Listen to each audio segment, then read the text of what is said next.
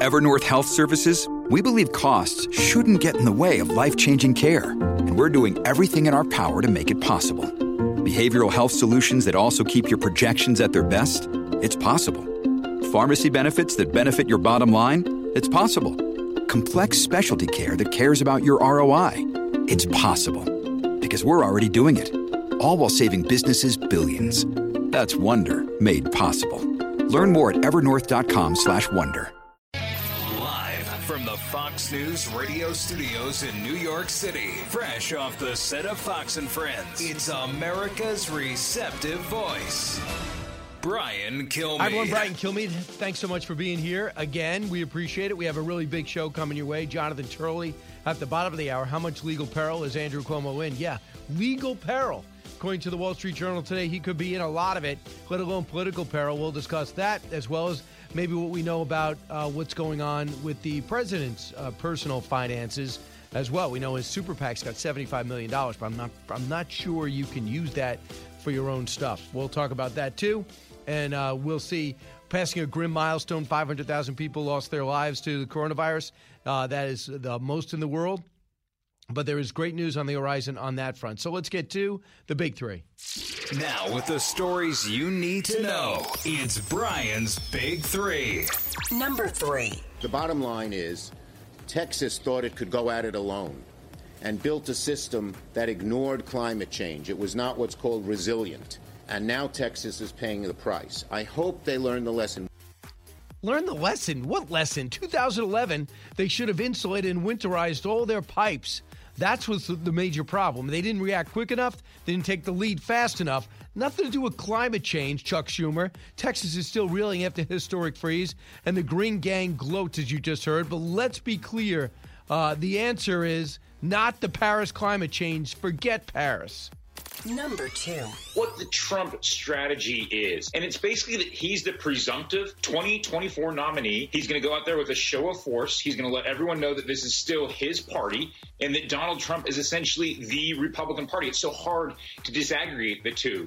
Yeah, we'll see. That's Hans Nichols. He's a political insider. Former President Trump will speak at CPAC later this week. What do you want him to say? We will talk about the future of the party, which is so fractured. If they don't get it together soon, we'll miss a historic opportunity as a country to stop Joe Biden and the Democrats. Number 1. Look, this has taken a tragic toll on the United States, but we should be optimistic, in my view. I think we're going to continue to see infection rates decline into the spring and the summer. Right now, they're falling quite dramatically. I think these trends are likely to continue. Scott Gottlieb, who makes as much sense as anyone on this topic. Cases, deaths, hospitalizations rocketing down. Vaccine supply sites are soaring up. Many schools, though, still shut, about half of them. Businesses still restricted in way too many Democratic states. Masks remain and may stay for a year. They keep moving the goalposts. What about 30 days to stop the spread? Now we got to get zero virus to get back into our lives. And now we finally have curiosity on both sides of the aisle with China. What did they know, and why didn't they tell us? You're not going to believe it when it comes to China. I'll handle that first. So you'll see this one guy. You probably didn't see much of him. I read a lot about him. I've never met him personally, but his name is Matt Pottinger, and he used to be stationed in Beijing for the Wall Street Journal, and then he started working in Homeland Security, and that's the position he had. He was all over this virus when it was happening, and he has some legitimate questions. And he knew this wasn't SARS. His people told him this wasn't SARS. The CDC here thought it wasn't SARS. But the problem is China didn't turn to their CDC to call our CDC. They went with the military. So even though, and by the way, I'm heartened by this, Jake Sullivan, National Security Advisor to this president, sees China and is demanding they give answers. How hard it'll work, I'm not sure. Listen to what Matt Pottinger said, former Deputy National Security Advisor, cut 31. So the World Health Organization has said that COVID-19 was circulating in Wuhan, China, in late 2019. Why didn't U.S. health officials or U.S. intelligence know earlier about this threat? Well, U.S. intelligence wasn't focused on these kinds of questions. They were relying on the CDC. The problem was the Chinese Communist Party did not turn to their CDC to deal with this crisis. They turned to their military. And our CDC did not have relations established with the Chinese military. So the director of the Chinese CDC, based on public reporting, didn't know either. I mean, the Chinese CDC director did not know that this thing was circulating until the last day of December, which is incredible when you think about that. So it looks like the Chinese CDC, to some extent, was cut out because the Chinese Communist Party turned to its military to try to cover this thing up, to try to contain it until it was too late. If I'm to believe that scenario, I would also like to know why we're still writing checks to the Wuhan lab. We are. Do you believe that? For them to do research for us. Why would we do that? Jake Sullivan, National Security Advisor now for Joe Biden. I like the fact that he's talking tough. I don't know how tough they're acting, though. Cut 28. We need a credible, open, transparent international investigation led by the World Health Organization. And they're about to come out with a report about the origins of the pandemic in Wuhan, China, that we have questions about because we do not believe that China has made available sufficient original data into how this pandemic began to spread, both in China and then eventually around the world. And we believe that both the WHO and China should step up on this matter. Yeah, we got to get to the bottom of it. A little bit more urgency. So we'll discuss that. Now, as I mentioned, 73% drop from September till today in overall cases. Hospitalizations down over 50%. There's only 53,000 people overall in hospitals across the country. They're not being overrun. Why do we not hear this good news? We should be going back to work and school. Look at Florida. Look at Texas. Beside the freeze, they were going back to school. They weren't without the virus. They were living with the virus, not hiding from the virus. But what drives me nuts is this new rescue package is going to hinge how much money you get on your unemployment. Now, who's going to have high unemployment? Democratic states that keep their states locked down, like California, like New York, 8 or 9%. They're going to get $50 billion. You know who's going to get screwed? The people who did the right thing, like South Dakota and Florida. They're not going to get a big handout because they were able to keep their tax revenue going. Believe it or not, California actually made more money in this terrible environment. They don't need a bailout. I mean, that's what's so maddening as we're set to write a $2 trillion check on money we don't have. But on this overall virus, where we're at right now is key. Here is Scott Gottlieb, cut 2. I don't really think we're ever going to reach true herd immunity. This isn't going to be like measles or smallpox where it just sort of goes away. COVID's going to continue to circulate at a low level. Hopefully we'll continue to vaccinate the vulnerable population so we'll protect them from hospitalizations or severe illness and dying from this. And that's what we're doing. What blows me away is they can't answer simple questions.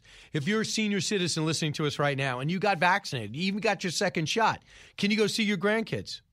That should be an easy answer, right? But Anthony Fauci doesn't answer anything, ever, directly. And when he does, he says something, he'll walk it back and act like you did something wrong. So I thought that Dana Bash just asked a direct question about Anthony Fauci. And basically, she sounds like she was asking for her parents and about the progress that we're making. And now that the vaccine is out there for everyone. So here's what he said about seniors actually going back to see their grandkids, for example, because he says he isn't. Essentially, he did not want to answer the question. Not uncomfortable teachers, but about, where do we have? Do we have that one? Well, I was hoping to get that one. I guess we don't. Well, here's what he said about the variant. Cut 17. The situation is not the case with the South African variant. Fortunately, that's not dominant at all in this country. However, the fact is that it does not protect, the vaccines do not protect as well against the acquisition of clinically apparent disease with the South African. It looks like it'll be pretty good in preventing severe disease leading to hospitalization and death, but it's only approximately about 50% effective in getting the prevention from any disease at all. So here's what he said. So he's all over the place on the variants. They're supposedly stopping the variants if not a booster. That means a third shot. Fantastic. Now they don't even have to refrigerate it in those depths, that deep freeze, evidently, that Pfizer demanded. Now they don't seem to need it. Other people say that they're getting the same result from one shot as they do from two. So Dana Bash asked this question. There's some confusion. What actually means for a person's lifestyle after they're vaccinated? I'll give you an example. Dana Bash of CNN says, my parents have already got their second dose. They're fully vaccinated. Does that mean it's okay for them to spend time with their grandchildren? The answer should be yes, because kids do not get it, and if they spread it, you have vaccinated grandparents. So if you feel comfortable with a vaccine that's 94% effective, which is better than polio and everything else you've taken your entire life, your answer should be go see your grandkids, but not him. You know, he says, I'm not going to make a recommendation now, except to say that these are the things we really, really want to do. We're going to look at the data. We're going to look into the evolving of how many people get vaccinated, and there may be recommendations coming out soon. That's an unacceptable answer. Your grandparents got vaccinated. You should be able to go. Don't be ridiculous. What do these people get, incentives for screwing up people's lives? And then now with going back to school, why does he hesitate on going back to school? There should be no problem with going back to school. But listen to Anthony Fauci, because in the administration now, he spends all his time covering for them as opposed to exposing Donald Trump because he didn't like what Trump was saying. So should you go back to school? Cut 7. What level of risk is an unvaccinated teacher taking right now by going into a reopened school? You know, Chuck, you cannot give a numerical figure to that. You can't say what is the risk. Give me a number. I mean, obviously, being in school is very similar to being in the community. So the risk of a teacher getting infected in the school is very likely very much similar to what you would see in the community. Okay. Why do you have a problem with saying the risks are the same, but therefore you have an obligation to get into the school because it's absolutely essential to get our young people learning again some normalcy? 47% of students K through 8 are now going to school full time. That is not enough. Only 33% of students 9 through 12. What about the high school kids? Come on, teachers got to go back. If you are young and you go into the mall, you go into Costco, you go into Walmart, you go to get your hair cut, but you don't want to go into the classroom because of kids? What about an easy question? Should teachers be vaccinated before they go back to school? Cut 9. Clearly, we want to make the vaccination of teachers a high priority. They are within the essential personnel in society, and we want that priority to be high. What I have said, and I'll say it again today, it should not be a sine qua non. In other words, you cannot go into the school unless you're vaccinated. We're not saying that. So just say go back to school. If you get vaccinated, we'll make you a priority depending on what your state wants to do. Now, how about this question, which we get all the time? If you are pregnant, should you get the vaccination? How could you not have an answer to that yet? Cut 10. The issue is that pregnant women, we have not been formally tested in a trial for safety and efficacy. That is being done now. We will get an answer for it. However, following the EUA from both Moderna and Pfizer, thousands of women have elected to get vaccinated despite the fact that they're pregnant. Many of them were actually healthcare providers who felt that the risk of COVID on their pregnancy was far greater than the risk of the vaccine giving a deleterious effect. And as a matter of fact, right now we don't see any red flag signals among those thousands of people who have gotten vaccinated while pregnant. Okay, that's a big deal. Number 2, what if you're 17 and you're saying to yourself, I want to have a family someday? What do you mean you're going to get into schools and start vaccinating? Until you find out, these kids should be fully briefed that they probably shouldn't take it. I mean, and plus these kids aren't at high risk. Chris Christie says, listen, this is all about teachers' unions. Cut 14. The science tells us in the Journal of the American Medical Association that children and staff are less likely to be infected with COVID in the classroom than they are in their community by 8-fold. Okay. So the science says get kids back in the classroom. The science says that our children have a higher suicide rate now. They have higher other mental health problems and drug abuse. The science tells us kids need to get out of home and get back into the classroom. And that's what Joe Biden was saying until Randy Weingarten and the AFT said, no, we're not going to do that. Well, he's still saying he wants the majority of schools open here, right? Yeah, he's saying it, but he's not. But he has his CDC person do the backflip of the century. Right. After she says it, he goes, well, she was only speaking for herself, even though the backdrop said CDC there. It's unbelievable. You're 78 years old, kids in school, your grandkids in school. They're probably in private school, so they're probably in school. You should just say very simply, listen, I understand unions got issues, but all the Catholic schools are back. All the charter schools are back. There have been no big outbreaks for the public schools that are back. Get back to school. When we come back, you're going to hear from the teachers union and so much more. 1-866-408-7669. Then the legal trouble and perils of Governor Cuomo and more. This is the Brian Kilmeade Show. This is the Brian Kilmeade Show.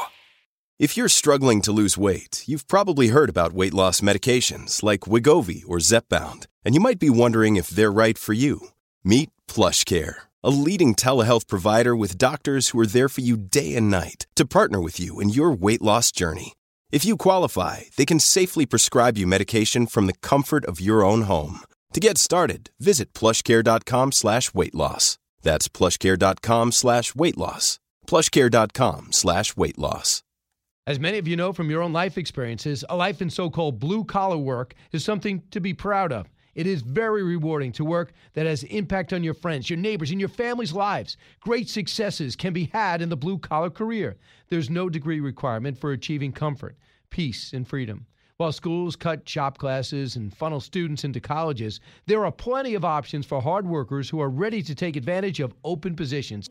Many young people today assume that college is the only way to achieve success in life. That is not true. Let me introduce you to Ken Rusk. Ken spent his younger years digging ditches and working in construction. He never went to college. Instead, he made goals, planned, and worked hard for 30 years. Now, Ken is a successful entrepreneur with multiple businesses and revenue streams.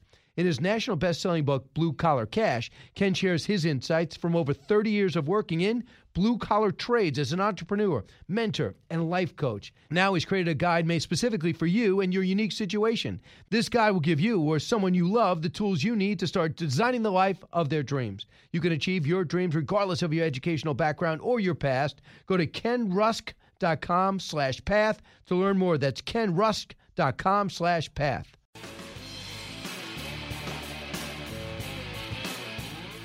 Breaking news, unique opinions. Hear it all on the Brian Kilmeade Show. The Democrats, in their rules package this year, gave themselves a pass until April 1st. They don't have to go through regular standard order for anything. So the pressure's really on to pass a big bill like this before anyone can actually scrutinize it at the committee level.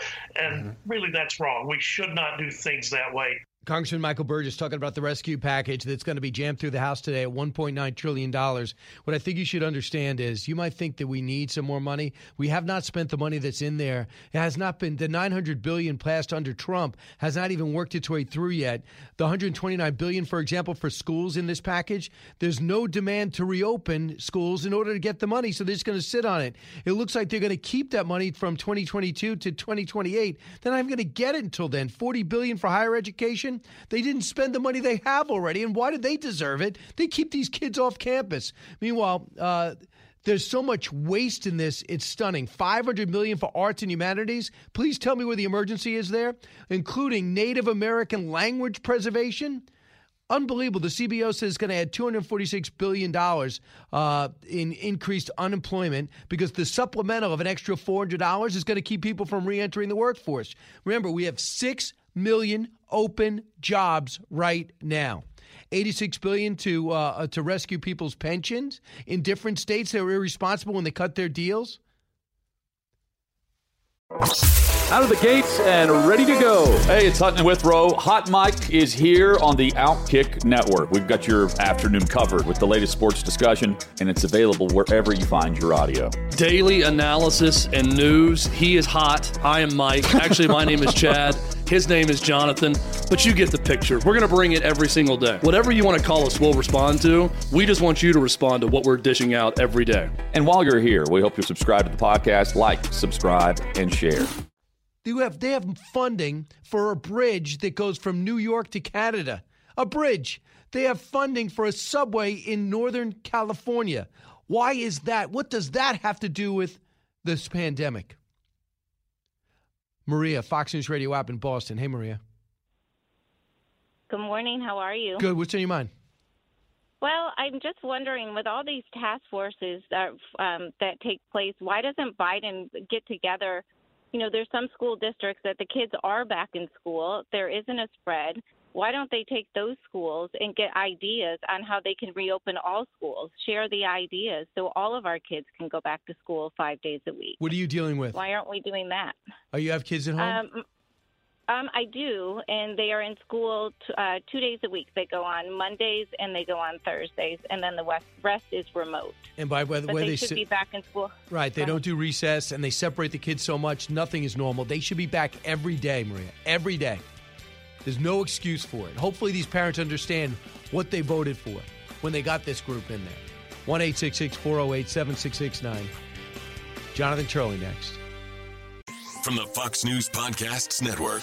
I'm Ben Domenech, publisher of The Federalist, and I'm inviting you to join a new conversation with the smartest thinkers out there about the country and where we're going. Subscribe to the Ben Domenech Podcast. Subscribe and listen now by going to foxnewspodcasts.com.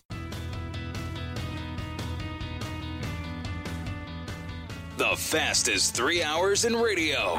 You're with Brian Kilmeade. I think in some ways he's going to begin to get a worse political situation because of the levity that he had during the crisis itself. I'm not sure that Andrew Cuomo is going to survive this one. Survive meaning that he will have to resign and not serve his full term? Yeah, politically speaking, this is extremely damaging. Now, whether he can hold out, we'll see, but they're already talking about taking away his emergency powers in regards to COVID and basically rendering him impotent as governor of New York, which, of course, is an amazing thing to consider when you consider his where he was 3 months ago. That was Josh Holmes, and he was the former chief of staff. He was on with Fox News Sunday's Chris Wallace. He was the former chief of staff to Mitch McConnell. And we know the FBI, the Brooklyn U.S. Attorney's Office, has launched a probe into Cuomo and is handling the COVID-19 task force. And did he actually ignore the Department of Justice under Donald Trump's request for information when it comes to these nursing homes? Now we have another state senator who came out and said that his administration gave people in nursing homes, so senior citizens, a experimental drug without their permission, hydroxychloroquine mixed with Zithromax or something to that nature. But 50 of them got it without their permission. Michael Goodwin next hour on this. But Jonathan Turley now, law professor, George Washington University, and Fox News contributor. Hey, Jonathan, I felt like Josh Holmes might have overstated a little bit, but is he in legal trouble? You know, I remain skeptical. I tend to be conservative when it comes to predictions of criminal prosecution, the bias of being a criminal defense attorney. I still see a lot of easy defenses for Cuomo to raise. As when we spoke last time, I think that the issue to watch is whether there is a clear example of a false statement being made to investigators. But keep in mind, that would have to be made by Cuomo himself or directed by Cuomo for him to be actually in line for a criminal charge.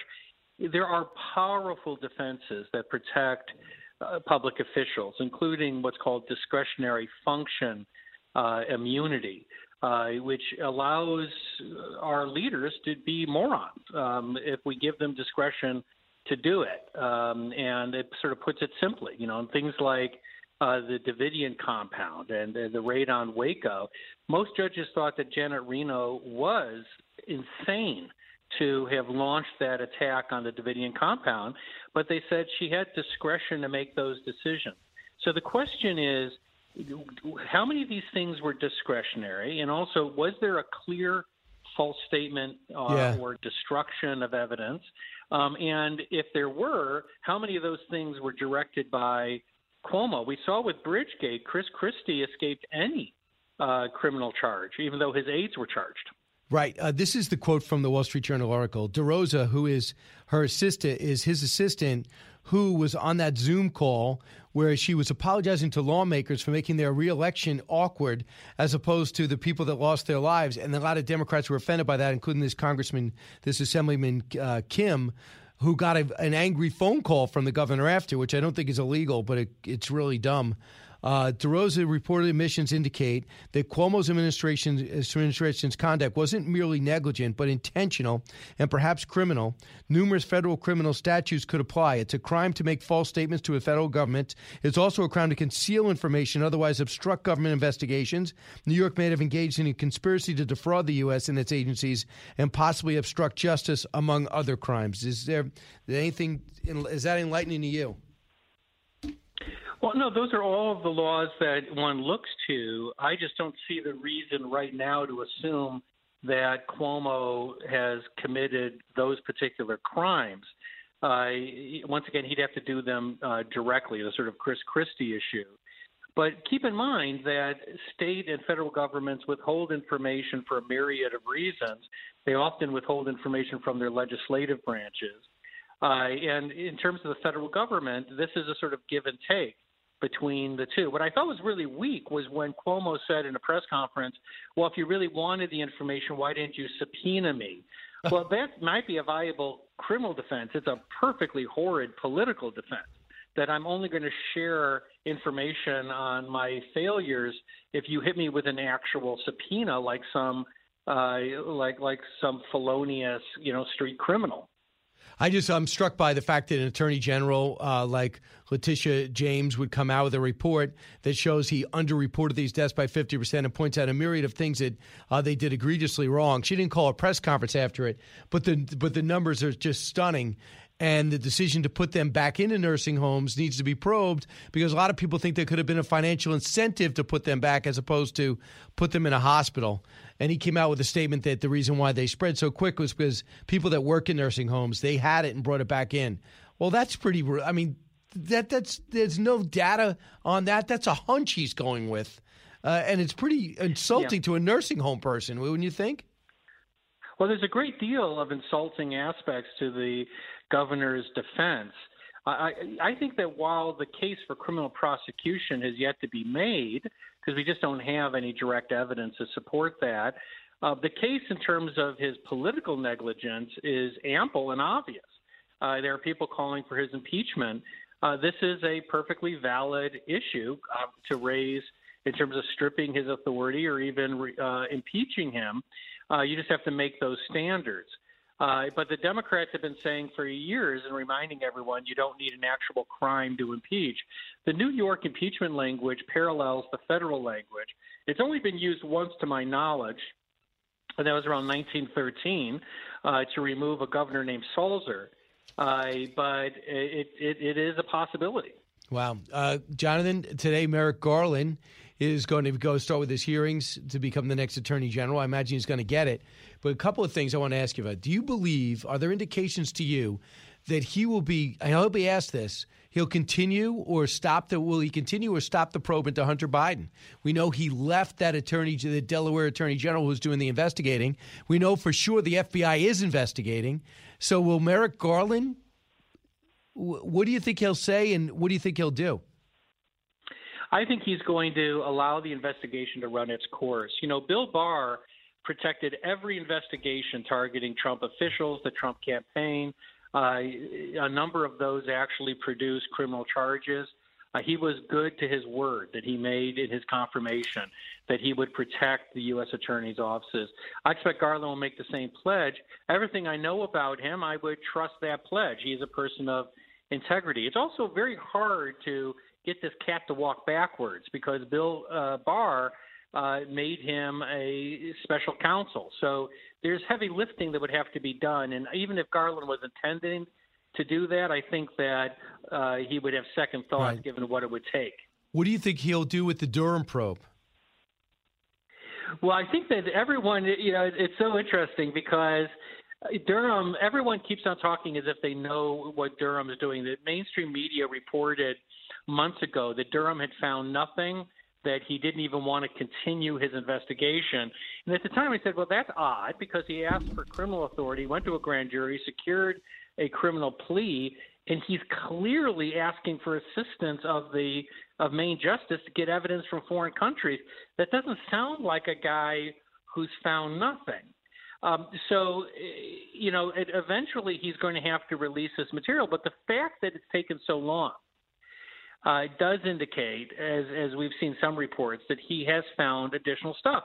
And indeed, we've seen stuff come out. One of the things that's maddening is when you hear apologists say, oh, this has all been investigated. Every week we have had new disclosures that are quite amazing. Just last week we had an email from Comey going to the director of national intelligence telling him that he should not indicate that Christopher Steele was not reliable and that he should change his language because Steele is reliable. The FBI had already been informed that Steele was wrong about people like Carter Page, that he had been terminated because he was viewed as unreliable as an asset. They had contradicted his sources and said that they might be, in fact, a form of Russian disinformation, that his main source appears to be a Russian agent. All of that was known to the FBI when Comey was encouraging a public statement that would at least reinforce Steele as a reliable source. That just came out. Yeah, and you got that came from Durham's people, right? Yeah, I mean, that's one of the things Durham clearly has. And while he's unlikely to charge someone like Comey, I think that his report is going to be really amazing. All right. So do you have any idea when that'll be out and what Merrick Garland might have anything to do with that? Or is he just going to say, hey, Durham, finish up? I think that's the correct answer that he needs to say. That's the answer that Bill Barr gave, not just to Mueller, but to all these U.S. attorneys investigating the Trump campaign. He said, we got your back, finish your work. So I got to bring you over to the Trump campaign, the Trump presidency. Evidently, the Attorney General's obsession with Trump's is going to really pick up, and it was a huge blow that just was handled to the president. Their request to the Supreme Court to keep their taxes secret and from Cyrus Vance has failed. It looks like the application presented to Justice Breyer and referred to the court is denied. Now the former president has to turn over all his tax returns to prosecutors in New York. What could this mean? Well, I've always said that, a lot of these criminal theories that have been advanced by so many experts on CNN and MSNBC, like criminal incitement and the Georgia call, all of those are very unlikely to succeed as criminal prosecution, certainly not on appeal. I don't give much credence to those. What I've always said is that the greatest threat is tax and bank fraud. And the reason is that prosecutors love those crimes because they can simplify it for a jury. They could just say, if line 3F does not have this number, it's false. And it tends to be presented in very cut and dry terms. It makes it difficult for people like me on the defense side to combat. And so I've said for 4 years that his greatest threat is actually from stuff that occurred before he was president. Now, having said that, there is a selective prosecution issue here. It is very common, particularly in the real estate area, but common generally, for businesses to overstate their assets and understate their value depending on tax or loan issues. There is a concern that this would be a selective prosecution case. Yeah, and of course, he would never gotten the scrutiny if he didn't run for president. And the IRS now taking another look because he's running for president, and in a very liberal state that it smells like politics all over it. And now he's going to have to go fight for this. I always thought that before anyone talks about him getting reelected, it all depends on how we can avoid any of this criminal prosecution first.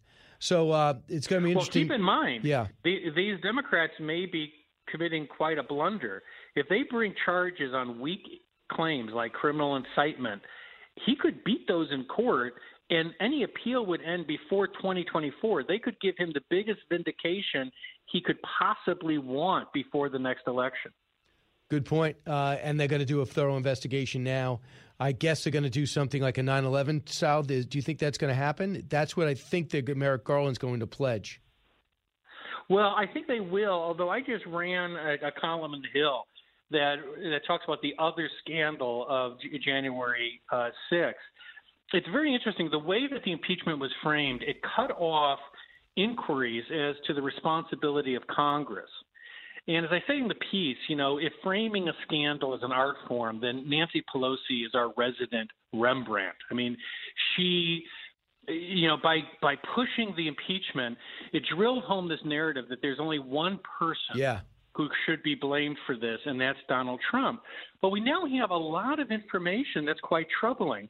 The head of the House, head of the security for the Capitol, said that he requested National Guard troops 6 times before January 6th and was turned down 6 times. He said that the sergeant of arms in the House, who works for Pelosi, said the optics would not be good.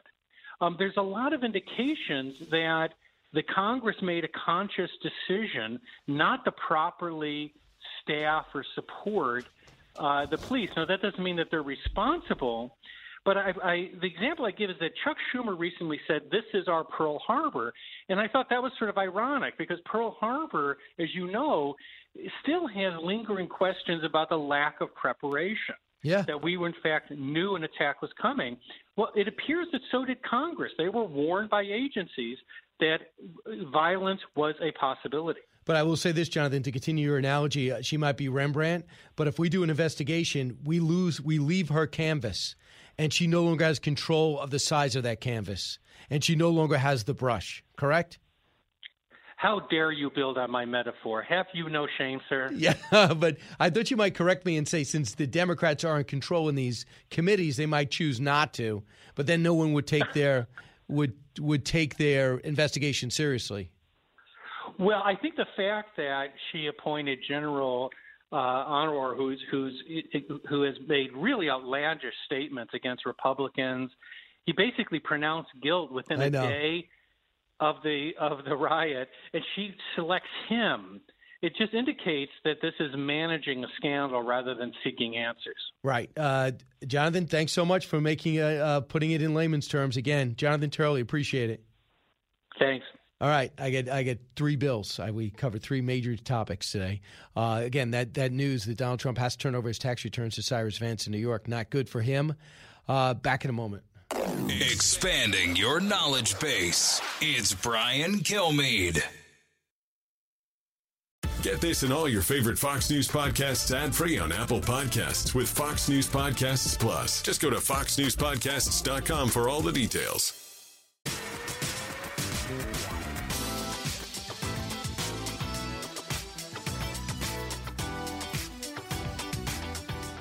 The talk show that's getting you talking. You're with Brian Kilmeade. The bottom line is Texas thought it could go at it alone and built a system that ignored climate change. It was not what's called resilient. And now Texas is paying the price. I hope they learn the lesson. When we build power, when we build anything now, we have to take into account that climate change is real or people will be caught the way the people in Texas were. Listen, climate change has nothing to do with Texas. Things are always different. Sometimes things get frozen. Sometimes you get hit by hurricanes.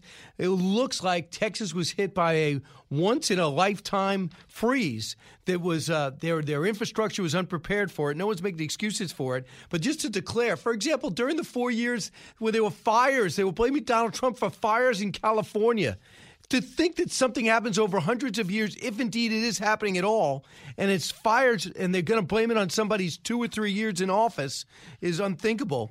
And essentially what they say is this. In 2011, they did a study, and they said the legislation said they put together a bill that required the Public Unity Mission to oversee the winterization of their infrastructure because the Texas grid couldn't survive a freeze. ERCOT didn't do it. So let's go to the phones right now. I can't see the phone calls. So Rick in College Station. Hey, Rick. How do you do, Brian? It's great to hear your voice again.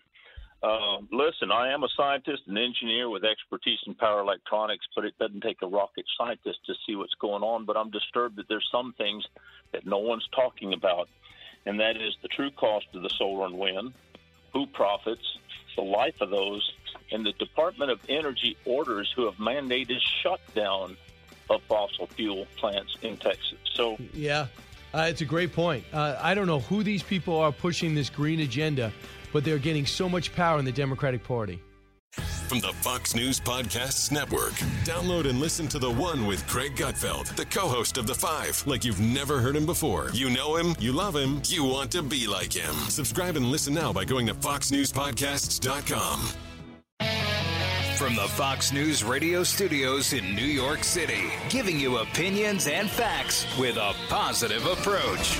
It's Brian Kilmeade.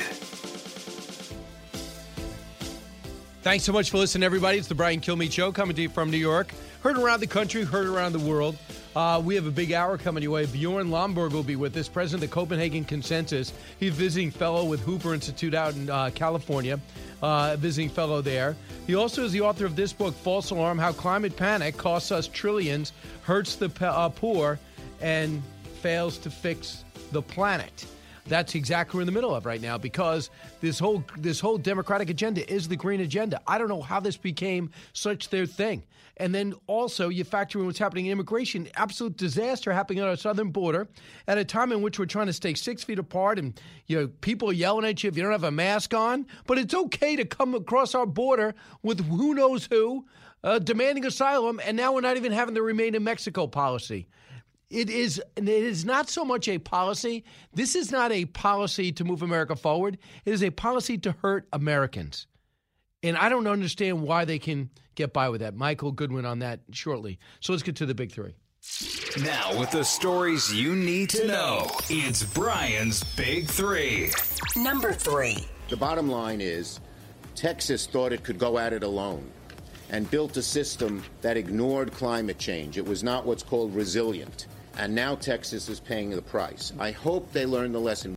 It was, they made a price because they didn't hook the grid up to the national grid. That's the only price they're paying. Let's talk about it. Texas still reeling after historic freeze, and Green Gang gloats. I'm talking about the Green Gang, that is, the Green Policy Gang. Let's be clear for an answer. We should not be going to the Paris climate change, that's for sure. Number 2. What the Trump strategy is. And it's basically that he's the presumptive 2024 nominee. He's going to go out there with a show of force. He's going to let everyone know that this is still his party and that Donald Trump is essentially the Republican Party. It's so hard to disaggregate the two. Hans Nichols from Axios, former President Trump, will speak at CPAC later this week. And what do you want him to say? Well, he's going to say he's still in charge. He's going to say he's probably going to run again. But there are many people on the right who don't want him to. Michael Goodwin on that shortly. Number 1. Look, this has taken a tragic toll on the United States, but we should be optimistic, in my view. I think we're going to continue to see infection rates decline into the spring and the summer.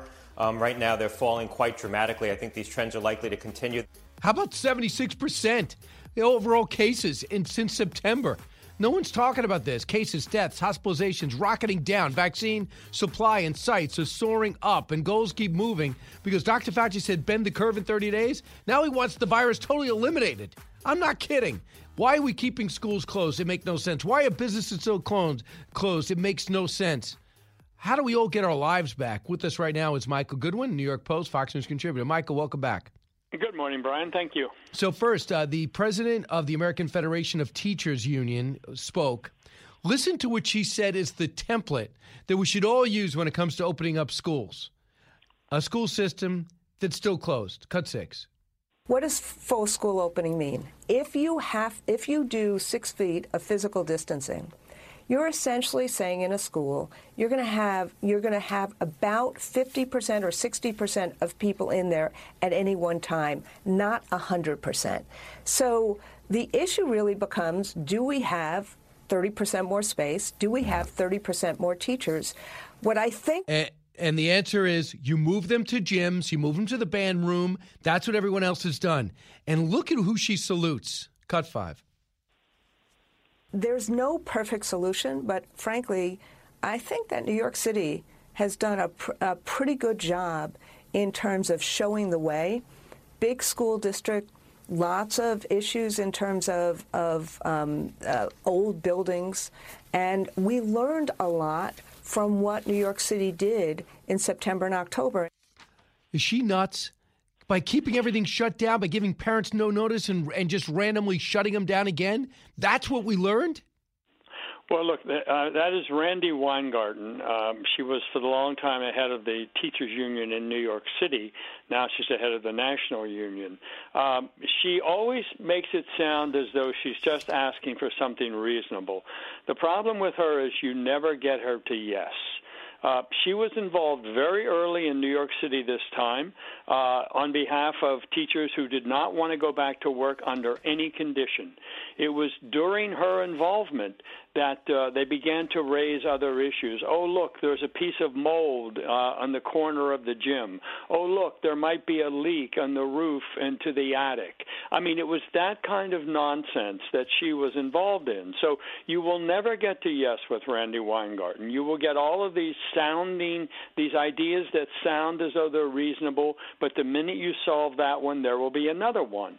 Because she is a quintessential union leader, Brian, in that they protect the least among them. So those who don't ever want to come back to work, those are the ones the union is really focused on. They are not focused on the teachers who want to work. Yes. They are focused on protecting the teachers who don't want to come back. But the problem is it's that's the problem with Yeah. unions in the municipal system. We're not talking about boarding a plane. We're talking about kids. Every day that goes by, they're being hurt. Anthony Fauci should know better. We watch him throw Trump under the bus whenever he could. And now he's bending over backwards for the president, the press secretary, and vice president, who all had mixed messages last week. Now, back to school, that's the answer. We all know it. Everybody says it's safer there. Now, Anthony Fauci is struggling with this question. So, a very good job, Dana Bash, following up. I think it's Dana Bash. Cut 8. Would you feel comfortable going into a classroom and teaching? Would I feel comfortable? It's tough because I've not been in that situation. I could tell you I have a daughter who I adore who is actually doing just that right now as we speak in a city far from Washington, D.C. Mm-hmm. So, I understand the concern that people have, and that's the reason why we say, Chuck, when you ask a question, a specific question, it's appropriate and it's understandable, but there are so many complicated issues, how the teachers feel, how the parents feel about... Is he crazy? Number one, it was obviously Chuck Todd, Meet the Press. It doesn't matter how the teachers feel. You have to make a decision with the best interest of the students. That should be it. And if his daughter is teaching there, and if the test showed you should be there, that should be his answer. Why does he never answer a question? Well, I think he's trying to figure out what's convenient for him, what's good for him. I used to like Fauci. I used to trust him, but he's now like a weather vane. He's got more positions than a weather vane.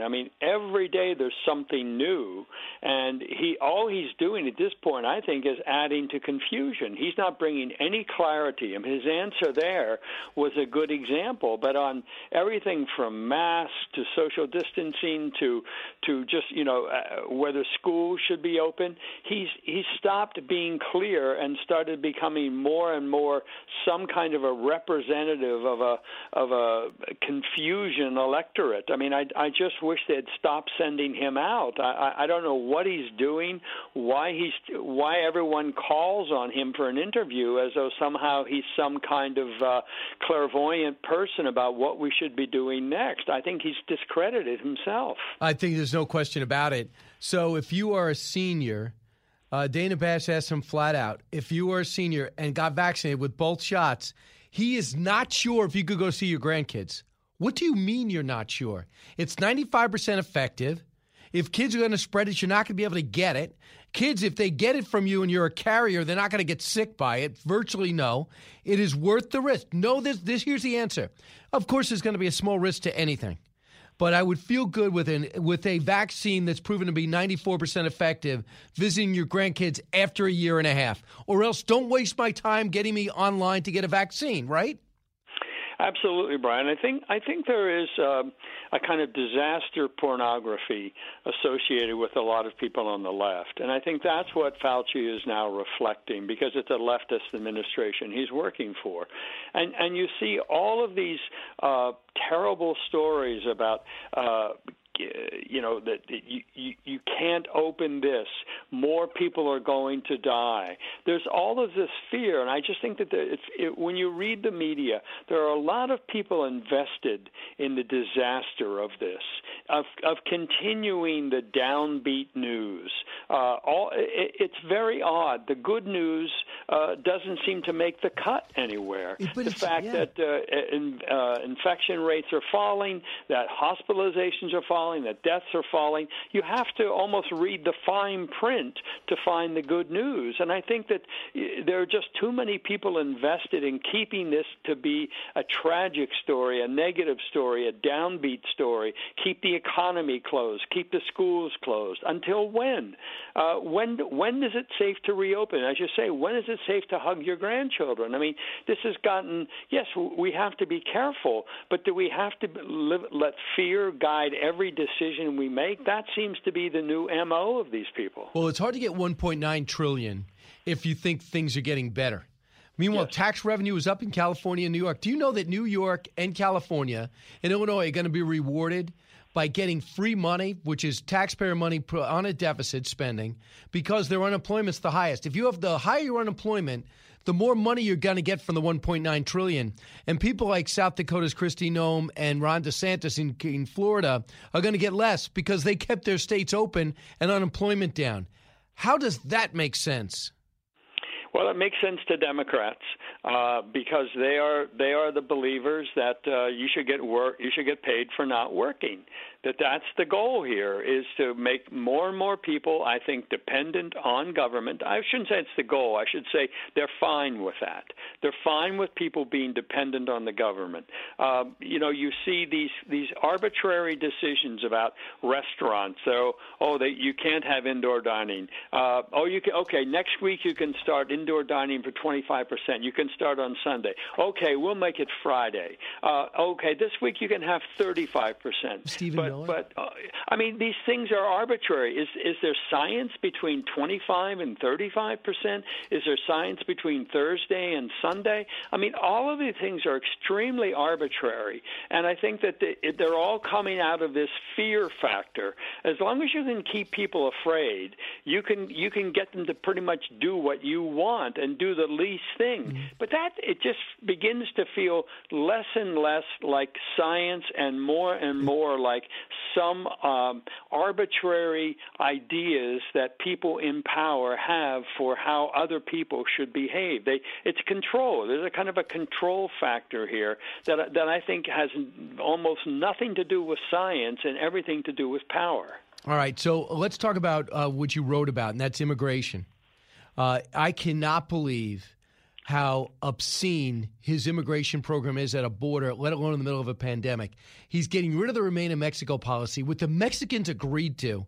We had people waiting for asylum, most of which don't belong here and will get rejected, but we don't have the judges, so they stayed there until they can have their cases heard. Because they were stuck in Mexico, less people came. And now he said, ending that, little by little, each state is going to be forced to accept refugees staying in Mexico into our country. How does that make America better? Well, it doesn't. And as you said, the Remain in Mexico program really was a great triumph by the Trump administration. It tried for months and months to stem the caravan border, the caravan crossings coming to the border. And it finally made an agreement with Mexico. Guatemala, I believe, also has a similar program where they basically will not let you pass through their northern borders. And so you had this various stopgaps along the way.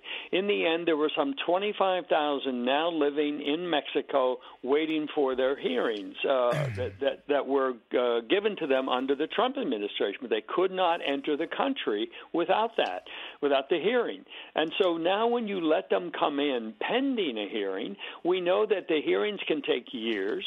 We know that most of them will not show up because they were all like likely to be turned down. They're seeking asylum, but they are not facing persecution. It is an economic issue for many people. It is a gang violence and that sort of thing, but they are not singled out because of their political or religious beliefs. It's not that kind of situation. That's what the asylum law is for. If you make it for whoever comes gets in, why wouldn't millions come? They are. I mean, they're coming. Yes.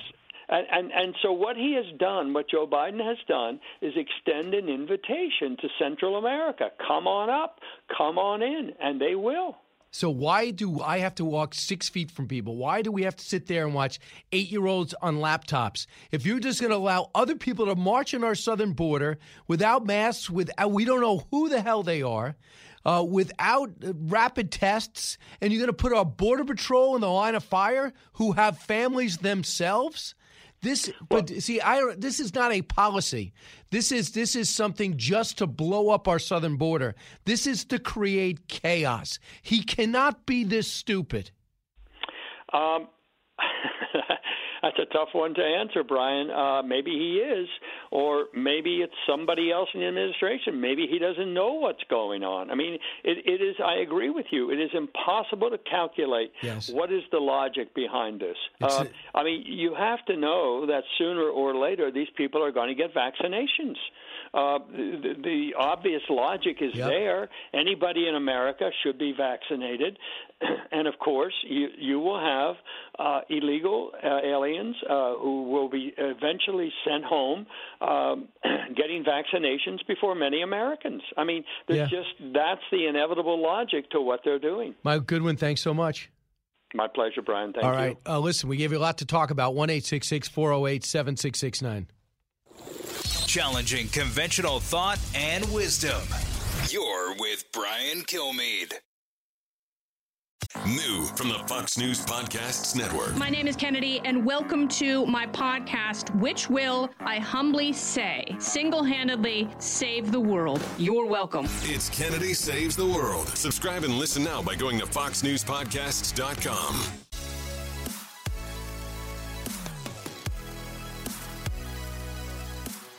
He's so busy, he'll make your head spin. It's Brian Kilmeade. Well, the migration that we saw out of Syria for their civil war, which was somewhat weather dependent, we're going to have 10 times as much migration because the equatorial areas will become unlivable. You won't be able to farm or go outside during the summer. The wildfires, even the farming productivity in the south of the U.S., the droughts will reduce productivity very dramatically. And, it's all a matter of degree. If we wait 10 more years, it's not as bad as if you wait 20 or you wait 30, because the temperature just keeps going up, and it's going up more rapidly than it has in natural history. But the instability overall will be 5 times as many deaths. What's he talking about? It's gone up 1 degree in 100 years. I don't even know what he's because he came up with CEO of Microsoft. Now all of a sudden we have to listen. We're not going to be able to get out of our cars or our houses. Fox News Radio app is where we have Cindy. Cindy's listening to us there in LA County. Hey, Cindy. Hi, Brian. I'm a second grade teacher in LA County, not LA Unified. My district has been trying to get back to work and has been held back by that adjusted rate per 100,000, which you can't even find on the internet anywhere. We go back to work this week, and 16 of my students are staying online, and 10 of them are coming back to the classroom for 2.5 hours in the morning, and I will be teaching them simultaneously at the same time. Wow. How is this helping parents get back to work? I want my kids there all day, every day. Yeah, I mean, I have no idea what the reasoning is, but, I mean, those kids are going to want to get back to school, and my hope is they all get back. I have no idea why they'd even delay. Well, thanks so much for the call. Yeah, in L.A., they're having a Zoom out. They're all just shutting it down today to protest the delay. Living the Bream is a podcast hosted by Fox News Channel's Shannon Bream, sharing inspirational stories, personal anecdotes, and an insider's perspective on actions and rulings from the High Court. Subscribe and listen now by going to foxnewspodcasts.com. America's listening to Fox News.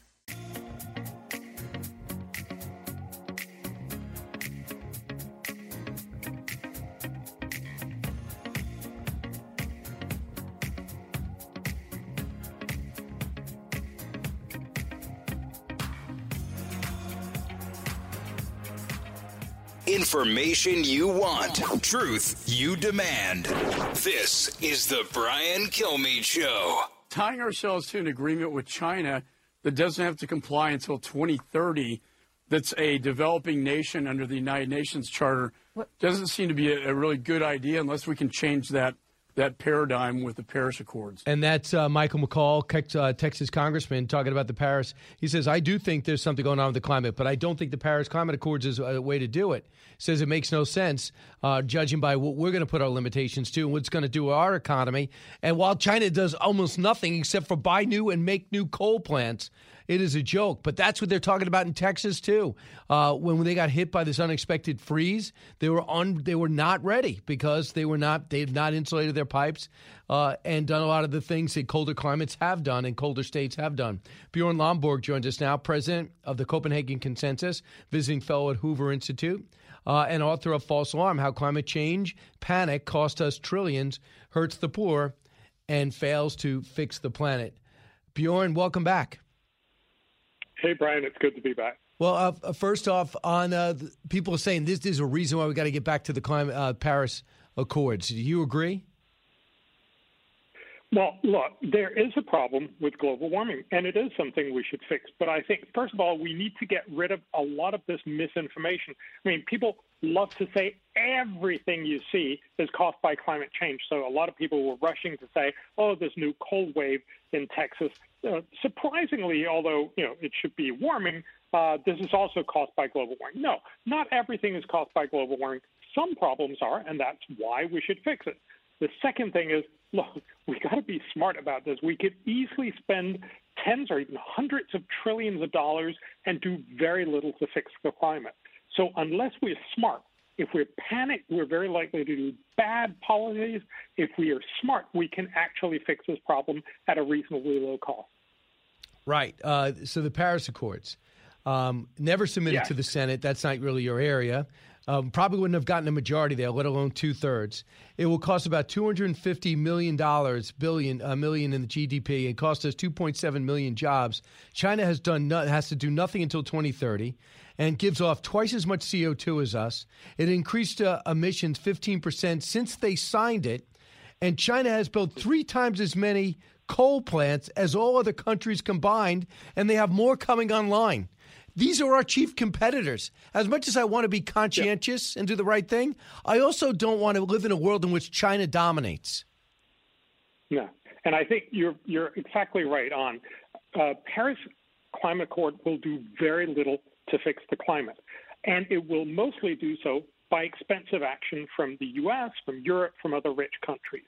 And that's doubly unsustainable because, as you just pointed out, very few people in the U.S. and elsewhere in the rich world are willing to pay lots of dollars to achieve very little environmental good. Remember, if everyone did everything they promised in the Paris Accord, it would reduce temperatures by the end of the century by about 0.05 degrees Fahrenheit. So you wouldn't be able to measure the difference in 100 years or in 80 years.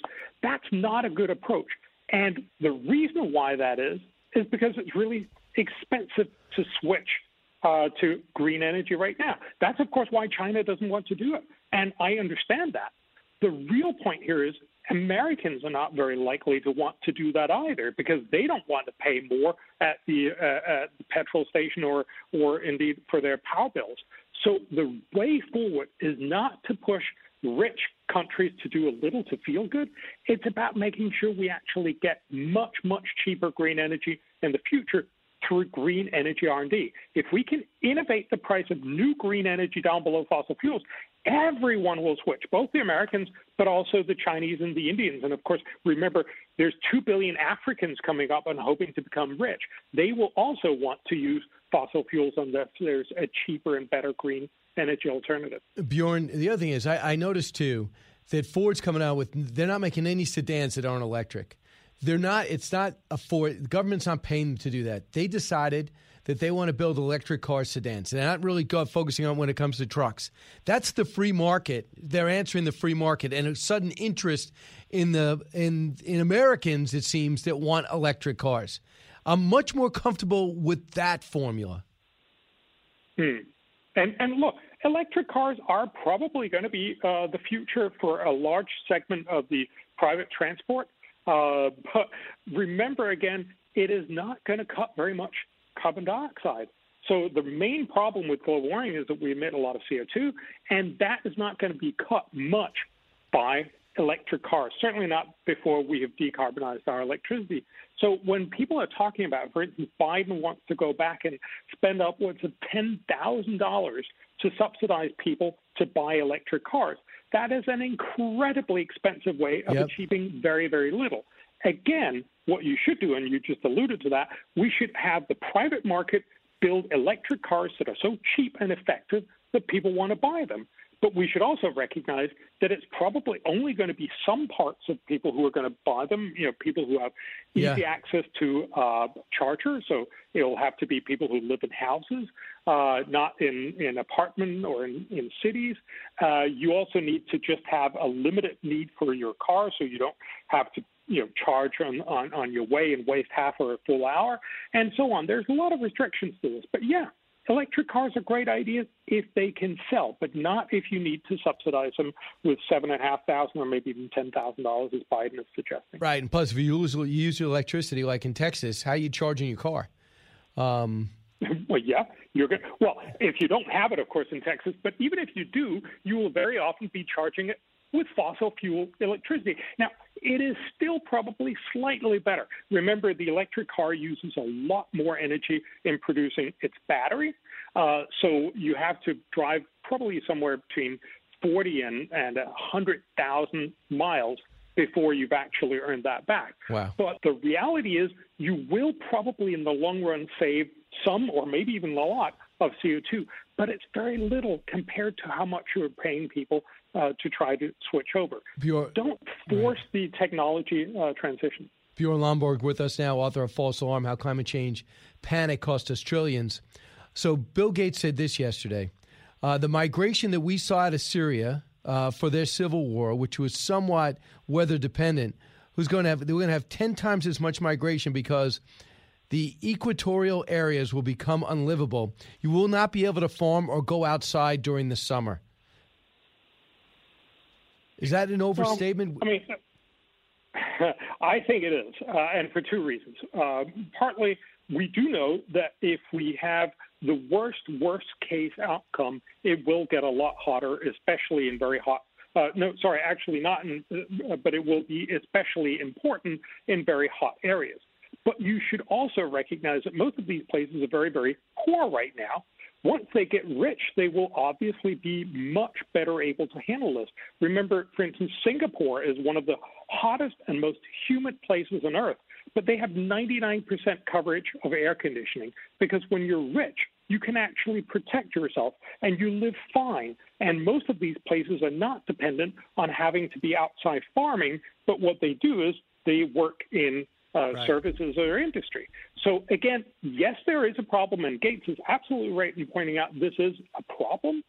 But the idea that this is something that's going to overwhelm us, and hence we need to throw everything in the kitchen sink at it right now, is actually detrimental in several different ways. First of all, the UN Climate Panel tells us that in 2070, global warming will be equivalent to each one of us losing somewhere between 0.2 and 2% of our income. But remember, by then we'll be 364% as rich as we are today, according to their own predictions. So what they're really saying is instead of being 364% as rich, it will feel like we're only 356% as rich. Yes, that's a problem. No, it's not the end of the world. And yes, there are other things that we need to fix with this, and it will be worse for poor people. But of course, what that tells you is you should make sure those poor people stop being poor. And many of them will stop being poor because they get on board in the global economy, including using a lot of cheap available electricity, which will often be powered by fossil fuels right now. I got it. I want you to hear. So every time we see those wildfires in California, they were blaming on Donald Trump's policies. I mean, to think that wildfires are going to be blamed on a president is, to me, insane. And then listen to Mayor Sylvester of Houston talk about how Texas was hit by this unexpected freeze. At the same time, our system in Texas is designed primarily for the summer heat and not necessarily for a winter event.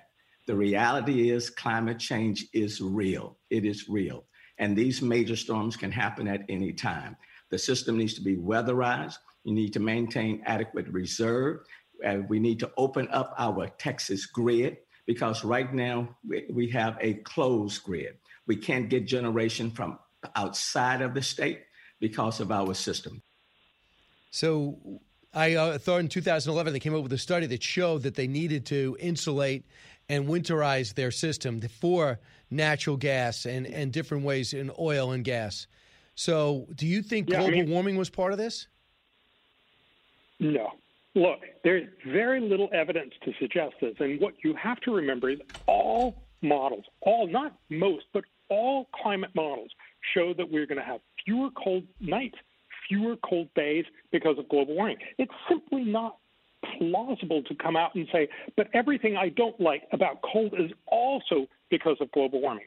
Again, the mayor is right in saying global warming is a problem and we need to fix it, but this incessant belief that everything has to be coupled to global warming actually makes it a little bit of a shibboleth. It's more sort of a bogeyman than actually saying, look, this is a problem, and like many other problems, we fix it smartly. We fix it through innovation. Brian, let me just think back to the 1950s in Los Angeles. For a variety of reasons, there was a terrible air pollution in Los Angeles. Most of it came from cars. The solution was not to tell everyone, I'm sorry, could you just stop driving and just start walking or taking a bike instead? The solution was a technological innovation. It was the catalytic converter invented in 1974. And basically, for a few $100s, you could put that on your tailpipe and you could clean most of the emissions. That's why people can actually drive more, and it's much, much cleaner in Los Angeles today. Technology is what solves most of our problems, and we need to do the same thing. And incidentally, that's Bill Gates' point as well. We need to solve this problem through technology, not by telling people, I'm sorry, you have to do without, you have to eat less meat, you have to do all these things that are mostly just virtue signaling.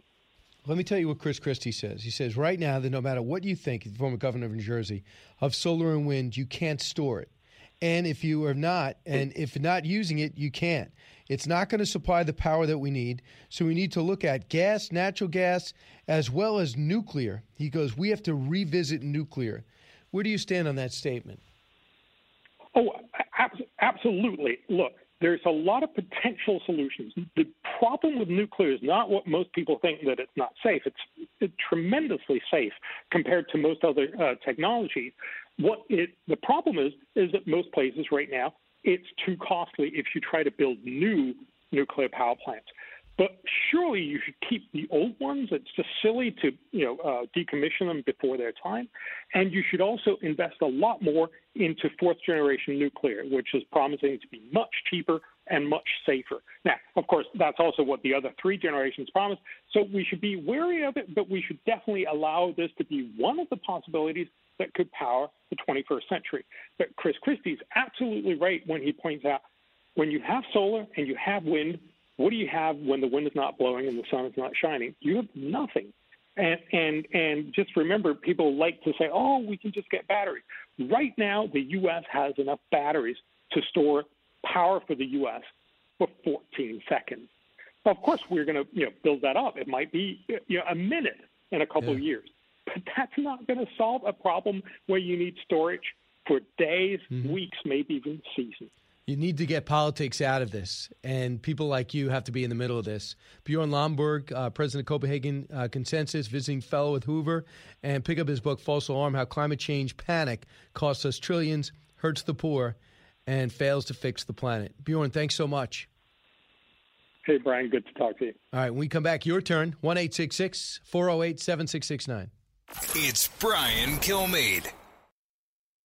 From the Fox News Podcasts Network, download and listen to The Untold Story with Martha McCallum. The host of The Story on Fox News Channel sits down with major newsmakers each week to get their untold story. Subscribe and listen now by going to foxnewspodcasts.com.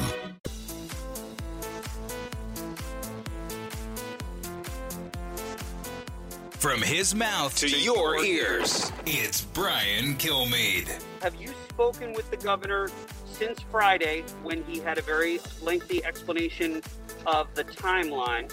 And if not, do you accept his explanation that essentially the state created a void by not being as forthcoming as it should have been, but that there's essentially no scandal there? No, I have not spoken to him. No, I do not accept his explanation. There needs to be a full investigation. Thousands of lives were lost. Families deserve answers. We need to get the whole truth here. We need to make sure that nothing like this ever happens again. Yeah, the most ineffective mayor ever. We're talking about a governor who, by the way, they hate each other. So they're looking at this. He's looking at it as an opportunity to gain. So Mayor de Blasio turns on Governor Cuomo. No surprise. This thing is getting bigger and bigger because it's Democrat versus Democrat. It makes me wonder if there's even more to know. More to know. Sponsored by Oxford Gold Group. Call today to learn how you can protect your retirement and savings account. 833-600-GOLD. That's 833-600-GOLD. Well, let's build on de Blasio. The New York City is backtracking off the mayor's idiot plan to shut down the Woolman Rink because the Trumps ran it. They shut it down, depriving New York City kids, about 250,000 of it, has shot at playing in their leagues, skating, many of which are underprivileged in Manhattan. Make no mistake, we will not be doing business with the Trump Organization, but going forward, they decide to reinstate the City Hall, so they will be skating today, tomorrow, and through April. Yeah, even on Fox and Friends over the weekend, you guys had a mother and daughter talking about how removing hockey will be so detrimental to them. Yeah, so good thing is they did switch it, and they should also leave the golf course right over the Whitestone Bridge. Mike Bloomberg asked Trump to help him out. He helps him out. Now you're going to get rid of him because he's a Republican and he's a president you didn't like? Next. She beat cancer at 10. Now she's said to be the youngest American in space. Haley Argenault, a physician assistant at St. Jude's Research Medical Hospital and childhood cancer survivor, second crew member for an all-civilian mission to space expected to launch later this year. Argenault will be one of 4 people on SpaceX Falcon 9 rocket lifting off from Florida. That is pretty cool. It's pretty cool, and they're apparently using it as a fundraiser as well for St. Jude's. They're auctioning off one of the seats, too. Well, that is so cool. It says, I did not ask, but I did not ask, am I going to get a passport stamp for going to space? She said, but I don't think I'm going to. I'm just going to draw a star and a moon on one of my passports. Next, Disney Plus adds a negative depictions disclaimer to multiple episodes of The Muppet Show. Evidently, they have some references. Rather than take the Muppets off, they're just going to put up a full screen talking about how offensive it potentially could be. I mean, I guess that's the best answer you can hope for in today's day and age. Right. The findings suggested that joining a choir that could help fight age-related... All right, never know. That's a different story. They are basically doing something I'm somewhat surprised at. They're trying to keep the Muppets on. I did not know people still cared about the Muppets. You know what? If you sort of watched the old... They are still funny. Really? And I mean, it's also like a throwback to childhood. All right. As long as you don't get insulted, there'll be a disclaimer. It's the Hammer Time Podcast. Fox News Channel's Bill Hemmer takes you one-on-one with engaging personalities covering the critical issues of the day. Find Hammer Time now by going to foxnewspodcasts.com. America's listening to Fox News. Live from the Fox News radio studios in New York City, fresh off the set of Fox and Friends, it's America's receptive voice, Brian Kilmeade. Thanks so much for listening, everybody. It's the Brian Kilmeade Show. We have a big hour coming your way. Brett Baer is going to be talking politics because we have some news that came across over the weekend that was mentioned to me, but I couldn't get it confirmed. And I only worked 3 days on radio last week, did not work television, so I didn't necessarily have a venue to do it, but it looks like Donald Trump will speak at CPAC this week, at which time he is probably going to go after his enemies, anyone who voted for impeachment, or Nikki Haley, who gave a hostile interview out to a magazine, or he is also going to let people know that he's still in charge of the party. That according to Axios. So it'll be a blistering speech, and I told you so about Joe Biden. Because think about this. Look what he's done on immigration. Look what he's done when it comes to spending. And look what he's done when it's come to energy. He has been the disaster that Donald Trump told us he would be. And he swore he wouldn't. So let's get to the big three. Now with the stories you need to know, it's Brian's Big Three. Number 3. The bottom line is Texas thought it could go at it alone and built a system that ignored climate change. It was not what's called resilient. And now Texas is paying the price. I hope they learn the lesson. Please, nothing to do with climate change. Texas is still reeling after a historic freeze. And the Green Gang gloats, as you just heard. But let's be clear for an answer on this. It is Texas's fault that they didn't act in 2011. And the Paris Climate Accords is not the answer. Number 2. What the Trump strategy is. And it's basically that he's the presumptive 2024 nominee. He's going to go out there with a show of force. He's going to let everyone know that this is still his party and that Donald Trump is essentially the Republican Party. It's so hard to disaggregate the two. True, I guess so. Hans Nichols of Axios, former President Trump, will speak at CPAC. What do you want him to say? And what will he say? I tell you one thing, a poll just came out and makes him look as strong as ever with Republicans. Number 1. Look, this has taken a tragic toll on the United States, but we should be optimistic in my view. I think we're going to continue to see infection rates decline into the spring and the summer.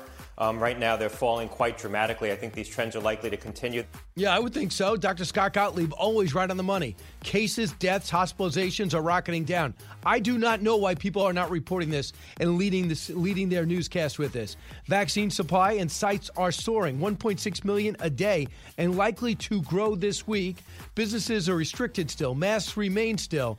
And goalposts keep moving. And Dr. Fauci does not answer a single question from should pregnant women get vaccinated to after I'm vaccinated, can I go about my life? For example, if you're a senior, see your grandkids. He does not give answers. And that's where we'll begin. COVID-19 has been around for almost a complete year. And we were told to shut it down and bend the curve. And we know it went down and then it went up. And the bottom line is our schools got closed and about 50% have not opened up. Colleges are so restricted. They are basically robbing tuition money from people that just don't want to see their place get taken by somebody else. For example, if you go to Brown or Harvard. But you're not getting your money's worth. That's for certain. And now we see that more money is going to flow in to replace what you may have lost. But a lot of this stuff is unnecessary. If you look at Florida, you look at Texas, you look at Nashville, you look at Tennessee, you see that North Carolina, you definitely look at South Dakota and North Dakota. It is possible to work our way through this. And being that the numbers are staggering, 73% decrease in the last 6 months, 50% decrease in the last 2 weeks of hospitalizations, as well as deaths, we're beating this thing. Dr. Scott Gottlieb, cut 1. Look, this has taken a tragic toll on the United States, but we should be optimistic in my view. I think we're going to continue to see infection rates decline into the spring and the summer. Right now, they're falling quite dramatically. I think these trends are likely to continue. And he went on. As former FDA commissioner, he says flat out, I'm with Pfizer. I get it. You might think I'm compromised, but I don't. I think the guy has always made a lot of sense. Cut 2. I don't really think we're ever going to reach true herd immunity. This isn't going to be like measles or smallpox where it just sort of goes away. COVID's going to continue to circulate at a low level. Hopefully, we'll continue to vaccinate the vulnerable population so we'll protect them from hospitalizations or severe illness and dying from this. So, it's always going to be around. But we bent the curve. We're living with it. I know I'm seeing these parking lots and these malls are, even though no one evidently likes retail anymore, they are packed in Florida. You know, I'm seeing that people are on the streets again, but they're not working like they should. They're certainly not going back to school like you would expect. So, when are we going to get back to normal? Why is that so hard to answer? When are we going to stop having to wear masks? When are we going to get to the point where most people have a vaccine if they want a vaccine? I'm not sure, but Dr. Fauci was asked, and he has trouble answering any questions, including difficult, very specific ones, like, for example, with teens. I'm not really sure teens should get vaccinated. I mean, are you? 99.7% chance of survival? You're not sure the long-term effects of this? We just invented it? Cut 19. We are hoping that we will be able to, in fact, all of the studies right now from at least 2 companies are trying to get those individuals, those youngsters who are in that high school group, that hopefully by the time we get to the fall term, that they will be vaccinated. And that's why we're pushing on those studies to get them vaccinated. That will likely occur in the fall. Listen, private schools are doing it. They're back at school. Only 33% of grades 9 through 12 are back at school full-time in this country. 47% of students K through 8 are back in full-time. These kids are depressed. They're going backwards. Their A students are turning into C students. They're shutting down their cameras and just sitting there. The teachers got no way of really following up with them and demanding like they would if they were seeing them face-to-face. So when it comes to seniors, you know they're first in line, and I'm glad. And then they get their vaccine, and they want to get their lives back to normal. So that's the question that on State of the Union hosted by Dana Bash. That was brought up. Listen to the question. Can't wait for the answer. Well, my parents have already gotten their second dose. They're fully vaccinated. Does that mean it's okay for them to spend time with their grandchildren who obviously have not been vaccinated? What's your recommendation? You know, I'm not going to make a recommendation now except to say that these are things that we really do. I mean, literally every day, Dana, we look at that, we look at the data, we look at what's evolving about how many people are getting vaccinated, and there will be recommendations coming out. I don't want to be making a recommendation now on public TV. We want to sit down with the team, take a look at that, and you will be seeing relaxation of some of the stringencies as more and more people get vaccinated. Do you realize this is what we're saying? Is he worried about being sued? Very simple. You tell this is the answer, and I'm not a scientist, and I don't have his track record, right? I don't get a chance to jog every day and do 7 interviews a day like he does. This is your answer. Right now, the vaccine is 94% effective. Right now, the chances of kids getting the virus and falling seriously ill are 0.03%. So 99.6% chance if the senior is carrying the virus, the kid's going to get it and die.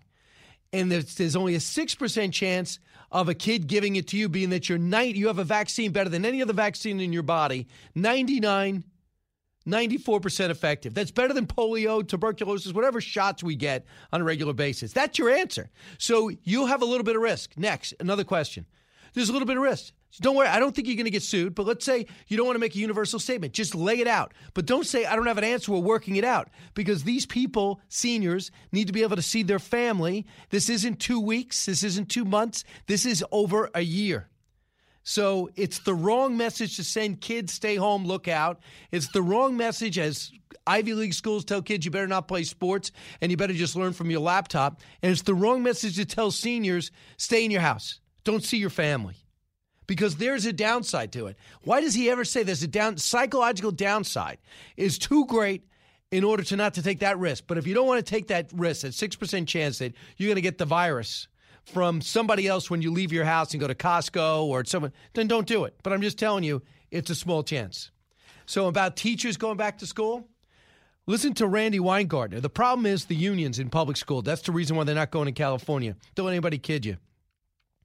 They put up CDC guidelines, heavily edited, I believe, by the President Biden administration, and which time the restrictions are so great, there's not one school that would be open if you have to abide by all of these. So Randy Weingartner finally hopped on television as president of the American Federation of Teachers. And listen to who she uses as a template on how to do things right. Cut 5. There's no perfect solution, but frankly, I think that New York City has done a pretty good job in terms of showing the way. Big school district, lots of issues in terms of old buildings, and we learned a lot from what New York City did in September and October. What New York City did? They opened up barely. They shut down without any notice in the middle of a week, and I think they open up in primary grades till 8th grade today. What New York City did, you don't do anything that New York City did. Do what they did and do the exact opposite. And they go, and one of the analogies he gives is, well, if the NFL can go back with their football teams, that's the way to do it. One team in 32 cities, that's a little bit different than thousands of schools across the country. One team, multi-billion-dollar franchises, is a little different from an average school in a city that maybe has trouble keeping up with general maintenance and paying an extra janitor. But now you have tons of money pouring in, only $4 billion of which has been spent. You got $50 billion more that you're just going to look to piggy bank until 2028. There is so much wrong with this story. The problem is we're not doing an after-action report. We're in the middle of the lack of action report. Nobody's doing anything. And you have these people who are likable on television holding us back. And contradictory statements from the press secretary, the president, and the vice president. We need people to take control and just say, listen, either move out and go to Florida where they care, in Texas, which they let you live, even though there's risk. We have to stop with the shutdown. I thought when the election was over, President Biden would realize, now that I'm president, I might as well turn the economy around and stop pretending as if it's too dangerous to go to work and to go shopping and to go work out. But now he's still holding it back because he wants to, I believe, he wants to give a reason for the $1.9 trillion. If he says cases are down, hospitalizations down, deaths are down, how does he get this ridiculous sum of money? He doesn't. So please don't buy into it. You might say to yourself, I just need that $14 check, and maybe you need it, or maybe you want to put it in savings. Most people are putting in savings. But I do not want to finance a bridge to Canada, which is what they're doing from New York to Canada. I don't want to finance a tunnel, a subway in San Francisco. That's what they're doing. I don't want to finance $100 million for the arts that include preserving languages of Native Americans. Please tell me where that urgency is. I'll go over more of that in a second, but I do want to take some calls. 1-866-408-7669. And with Brett, I'm going to go into what the president's likely going to be speaking about at CPAC, as most people are waiting to see what the president's going to say, because without Twitter and Facebook, we can only hear reports of confidence by him. Soon we're going to hear from him. You're listening to the Brian Kilmeade Show. Big day. Politics, current events, and news that affects you. Brian's got a lot more to say. Stay with Brian Kilmeade. Fox Nation presents podcasts Women of the Bible Speak. I'm Shannon Bream, host of Fox News at Night and author of the new book, Women of the Bible Speak, the wisdom of 16 women and their lessons for today. Subscribe now on Apple Podcasts, Spotify, FoxNewsPodcast.com, or wherever you download your podcasts. A talk show that's real. This is the Brian Kilmeade Show. I think every state is going to have to be moving in that direction. And it demonstrates that it does bend that curve a little bit. It does increase the prospects that fewer people are going to catch the virus. And the answer is, I don't fully know. We've been leaving it to the governors. Thank God the governors have been moving. Your governor in New York's done one hell of a job. I think he's sort of the gold standard. He is so not the gold standard. Please. Cuomo, the gold standard? We lead the nation in deaths and cases, and you saw what happened with the nursing home and everything shut down? If that's the gold standard, it makes me double and triple down and just regret that he ever got elected. And I could not be more disappointed with his start. And the worst, of course, is schools. Eric knows that. He's listening in New Jersey, WPGG. Hey, Eric. Hey, Brian. How you doing, buddy? Good. How's it going for you guys in Jersey? Well, we're good here in Margate. We have two public schools here. They've been open since September, and the kids are going 5 days a week. They cut back on a couple of their programs, so they go 8 to 12, 15, and then they're home. But they haven't had any real problems. The only issue was, like, one of the parents got COVID, and so they told one of the kids, if any of the kids were hanging around them, you guys stay home for 10 days, and they were all back, and nobody got sick. So schools are open here in Margate, but two towns over in Atlantic City, they're still closed. They've been closed. So, I don't know what to say, but I don't think there's a problem in the schools. They should get these kids back. Absolutely. It's the most detrimental thing going on right now. What you do is you spell it out to the parents, you spell it out to the teachers, and say, do you tell me where you stand? Because I need to know how many are staying home, how many are going to school, and how many teachers I need. And if somebody has comorbidities, they have something wrong, maybe they stay home and have a teacher assistant come in and run your class, and you can kind of monitor it on Zoom. But that's what this life's about now.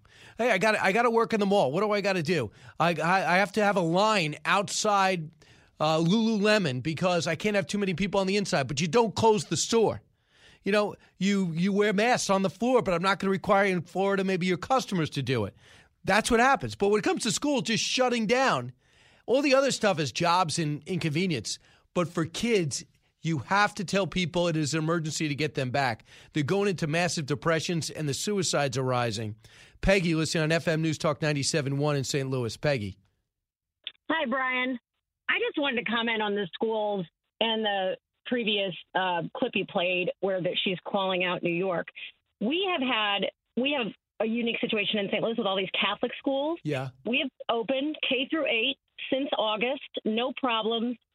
And there was a op-ed and an article in the Wall Street Journal this month, I think, about the Catholic schools leading the way across the nation. I mean, there are people to look to that are doing this and showing that it's safe, and they're just ignoring us. I know. It's crazy. We have a waiting list at all these parochial schools, and these are not religious. You know, this isn't about religion. This is about getting their kids out of the indoctrination of these public schools. And these teachers in Catholic schools have no union. They get paid probably 30% less, and they're all showing up and doing what's right for the kids. Peggy, do you mind if I ask you how much you're paying a year? Well, if you're out of parish at ours, it's $500 a month, which is less than our taxes. Okay. And we're in a suburb called Ladue, which is, if you Google it, one of the best in the nation. Our school district got great records, all this stuff. They are open. They opened in October, November, but they're limited hours. And it is, I get blasted for this in my community, but it is the teachers union. It really is. And our teachers are great. I just think they follow, in the public schools, they're great. We were there for a while and we left, not because of COVID, but because of academics.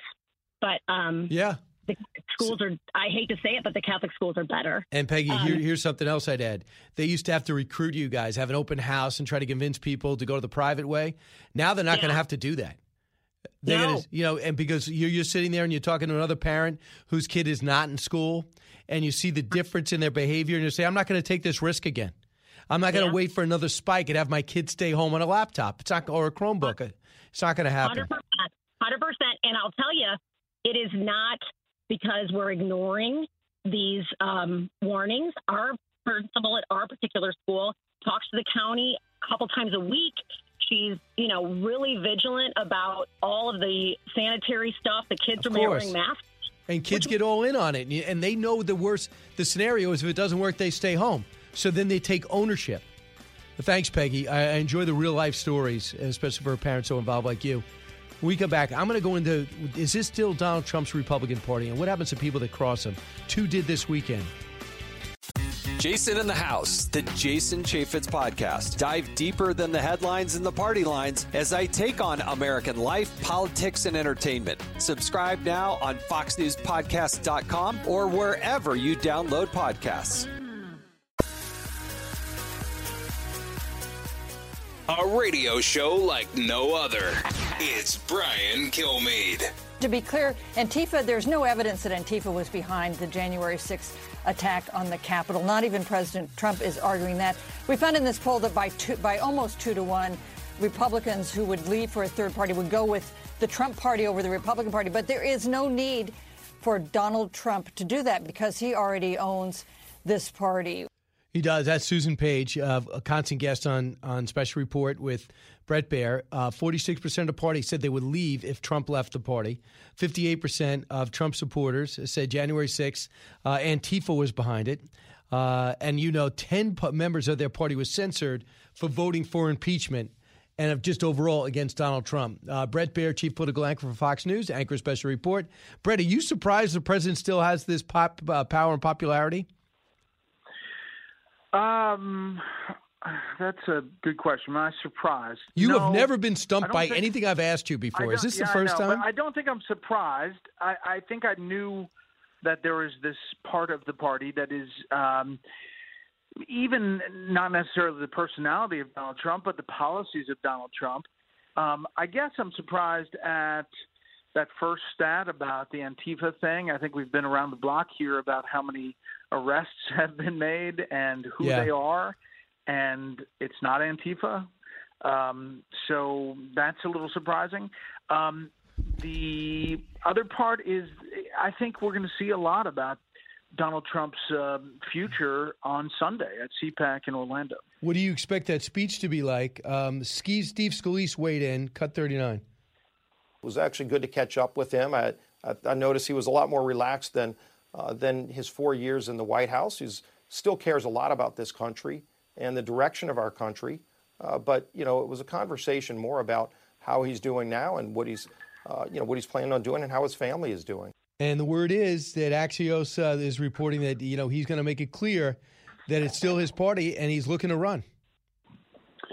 Yeah, and whether he actually does or just kind of feigns that he's running, either way, it's going to freeze a lot of the field ahead of 2024. We have a long way to go, obviously, but I do think it's going to be a lot of "I told you so," and here's what Biden's doing wrong. And the question is whether he relives, his election charges that have largely been debunked entirely. So I don't know what that speech is going to look like, but I'm sure it'll be vintage Donald Trump. And the question for the party is, can you hat tip to Trump supporters, use the policy, but not the guy? I think there are real questions about, Donald Trump as a candidate. He's obviously facing a number of legal challenges, including a decision today by the U.S. Supreme Court to allow the district attorney in New York to go after his tax returns. And that will happen right away. And that happened during our show. We don't know. Just today, just during our show today. So I want you to hear what Governor Asa Hutchinson is mild, and he's a true conservative, but very mild guy. He's not looking to create waves, but he was asked directly about his support for President Trump in 2024. Cut 36. I would not support him for re-election in 2024. He's going to have a voice, but as former presidents do. But there's many voices in the party, and again, he should not define our future. We've got to define it for ourselves, and that has to be based upon the principles that really gave us the strength in America. We've got to respond to the people that like Trump. We've got to respond and identify with the issues that gave him the first election and gave him support throughout his presidency. You surprised by that? And does that? How much does that matter? A successful governor of every Republican state. Well, it's a canary in the coal mine, if you would, for the Donald Trump supporters. Asa Hutchinson was always a kind of Trump friendly. He was never a total endorser, but he, in a state like Arkansas, that's he's speaking his mind. And I think that's where some of the party is, which is what I said, a hat tip to the policies, but not to the person. And I think CPAC will be fascinating. He's going to get rock star status. I mean, there's people who have yearned for him to be on Twitter, just because we've been for days and weeks and months and years been accustomed to him tweeting out his every thought. Now that's been a kind of open void, and now you're going to hear him for the first time in long format. Yeah, I just want you to hear also, this had to be a blow. I mean, Will Hurd, a CIA guy who decided not to run anymore in Texas, cut 45. What role should former President Trump have in the future of the Republican Party, or should he not have a role? I think very little, if none at all. This is a president that lost the House, the Senate, the White House in 4 years. I think the last person to do that was Herbert Hoover, and that was in the Great Depression. And when you look at in the 2020 election, the number of Republicans that were successful significantly outperformed President Trump. So I'm just listening to this. The president's getting a longer list of people to go after. He's got 10 in the House, a few in the Senate that voted to impeach him, right? 7 in the Senate. Right. And I think that's going to be part of the speech is going after, primarying some of those people and, payback. That's how he's operated in the past. I assume that's how he's going to operate. But Will Hurd, that's not surprising. He stood up in Congress and said much the same thing, when his party was in lockstep with President Trump on pretty much every issue. So I think that there will be more voices like that. And the question is, the more Trumpy voices, if they stand up and say, no, we like your policy, we respect you, President Trump, but you're not the guy. If that starts happening, it'll be a big change. And the one thing that was significant, too, Nikki Haley kind of blistered him, said the president let all of us down on January 6th.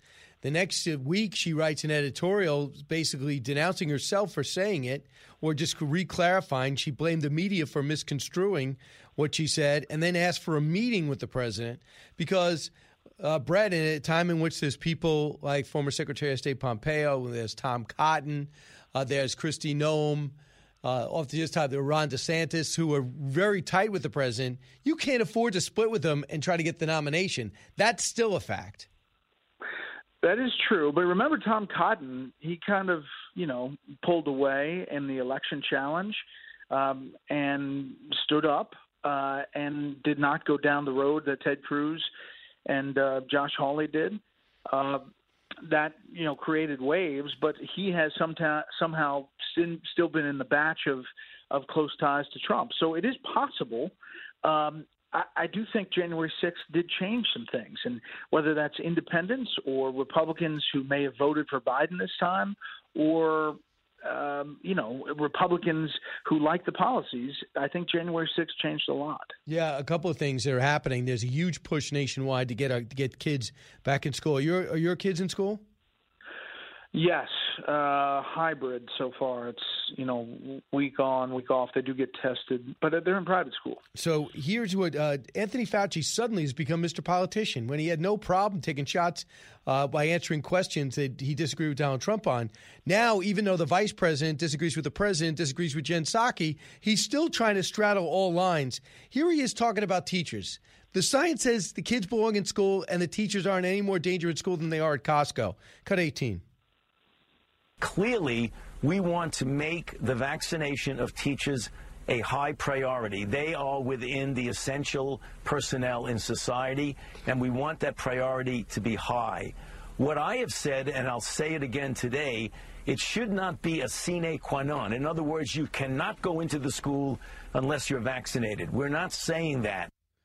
He went on to not answer questions about if you're pregnant or want to get pregnant, should you take it? Should kids take it? He hasn't answered that. And he didn't answer if seniors, once they get their 2 shots, can they go hang out with their grandkids? I mean, these are big questions. Why doesn't he just answer them and tell people the risk rather than just straddle every single question he's asked, leaving people more confused when he's done? With all due respect to Dr. Fauci and his tenure at serving the country, I think it's more confusing. Each interview when they try to press him on specific things.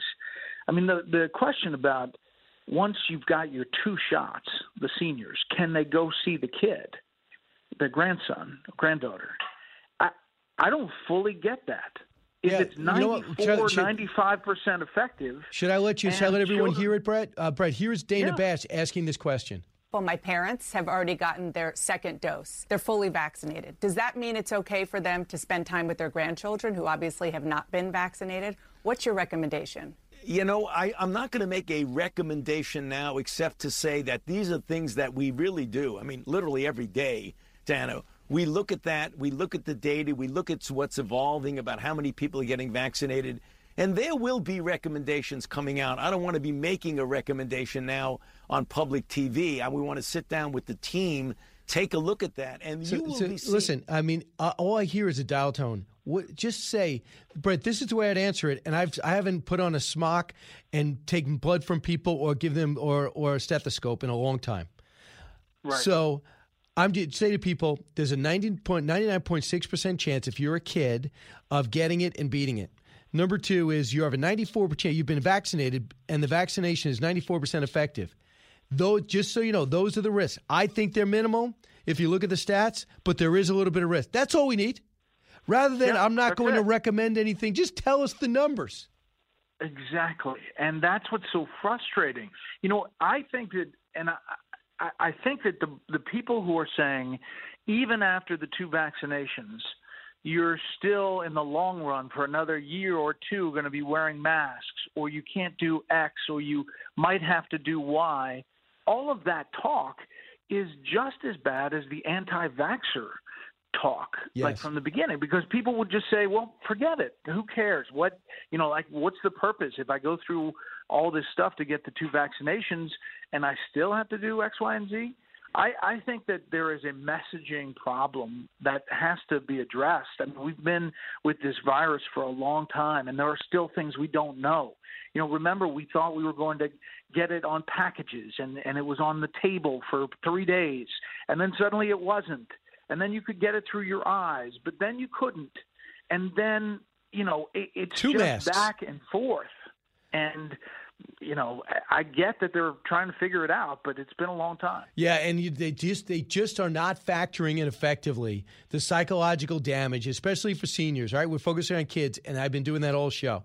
But also for seniors, they're looking at themselves after a while. So life slows down anyway when you get older. Thankfully, many people can retire, and now you've just took their family away. And if they're solo, and then they get the shots. Then you told them the light's at the end of the tunnel, and then you told them that the tunnel has been shut. Why can't these scientists realize there's a psychological risk to that and just say it? Look, there's a little bit of a risk, but if you're a senior and you make that decision to see a risk, or Fauci goes, I've elected not to, but a lot of my friends are.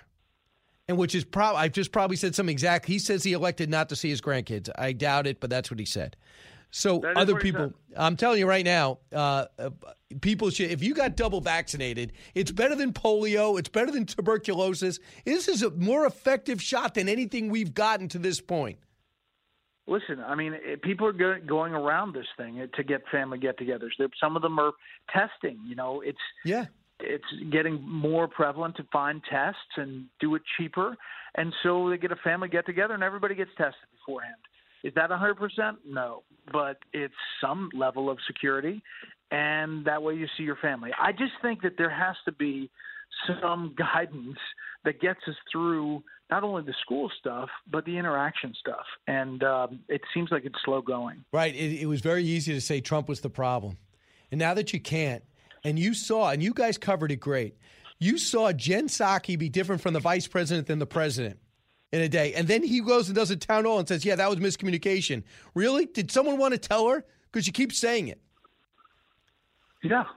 And the messaging from the White House press briefing, different than what the president's saying.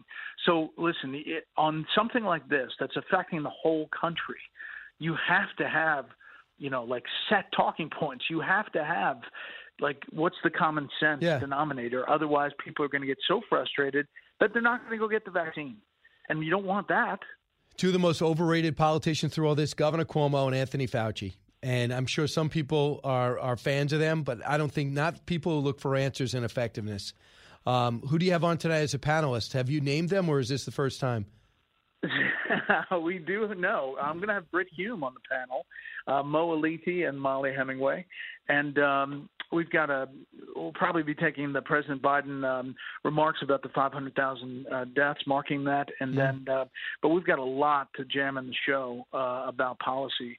And Merrick Garland, the interesting testimony up on Capitol Hill. Yeah, absolutely. And they're doing the 500,000 deaths. Of course, this is really sad, but it also helps you sell $1.9 trillion. So you got to say that how bad it is. You don't want to talk about the 76% decrease since September. We will. Bret Baier, thanks so much. All right, see you, Brian. You got it. We're going to come back and wrap things up and take some of your calls. You're listening to the Brian Kilmeade Show. Giving you everything you need to know. It's Brian Kilmeade.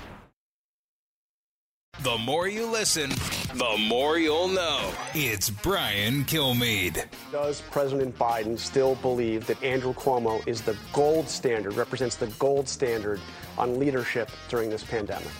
Just a yes or no. Does well, John, the president. The president, well, it doesn't always have to be a yes or no answer, John. I think the president is focused on his goal, his objectives as president of the United States. He's going to continue to work with Governor Cuomo, just like he'll continue to work with governors across the country. And I'm not here to give new labels or names from the president. All right. I can't hear it. Obviously, she doesn't want to answer the question. It's embarrassing because gold standard, number one in deaths, fantastic. Calling the European virus, how irresponsible. Blaming the president nonstop when he gave you everything you wanted, including ventilators, and not being ready when it actually hit, but blaming the White House for everything.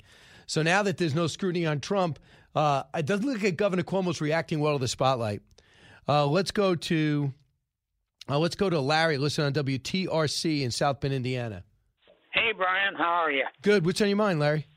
let's talk about immigration, shall we? Disaster. One thing that nobody brings up is how much it costs the taxpayer for each one of those people that come in here. School, figures healthcare. Figures I've seen cost each taxpayer about $7,000. You know, when we got homeless veterans and we got a pandemic, we got, millions of people out of work. We pay let me ask you something. This is not a policy. This is anti-American. This is this is something that's not in anybody listening right now. I don't care if you're very left or very right. None of this is in your interest. We are a nation of immigrants, legal immigrants. Right.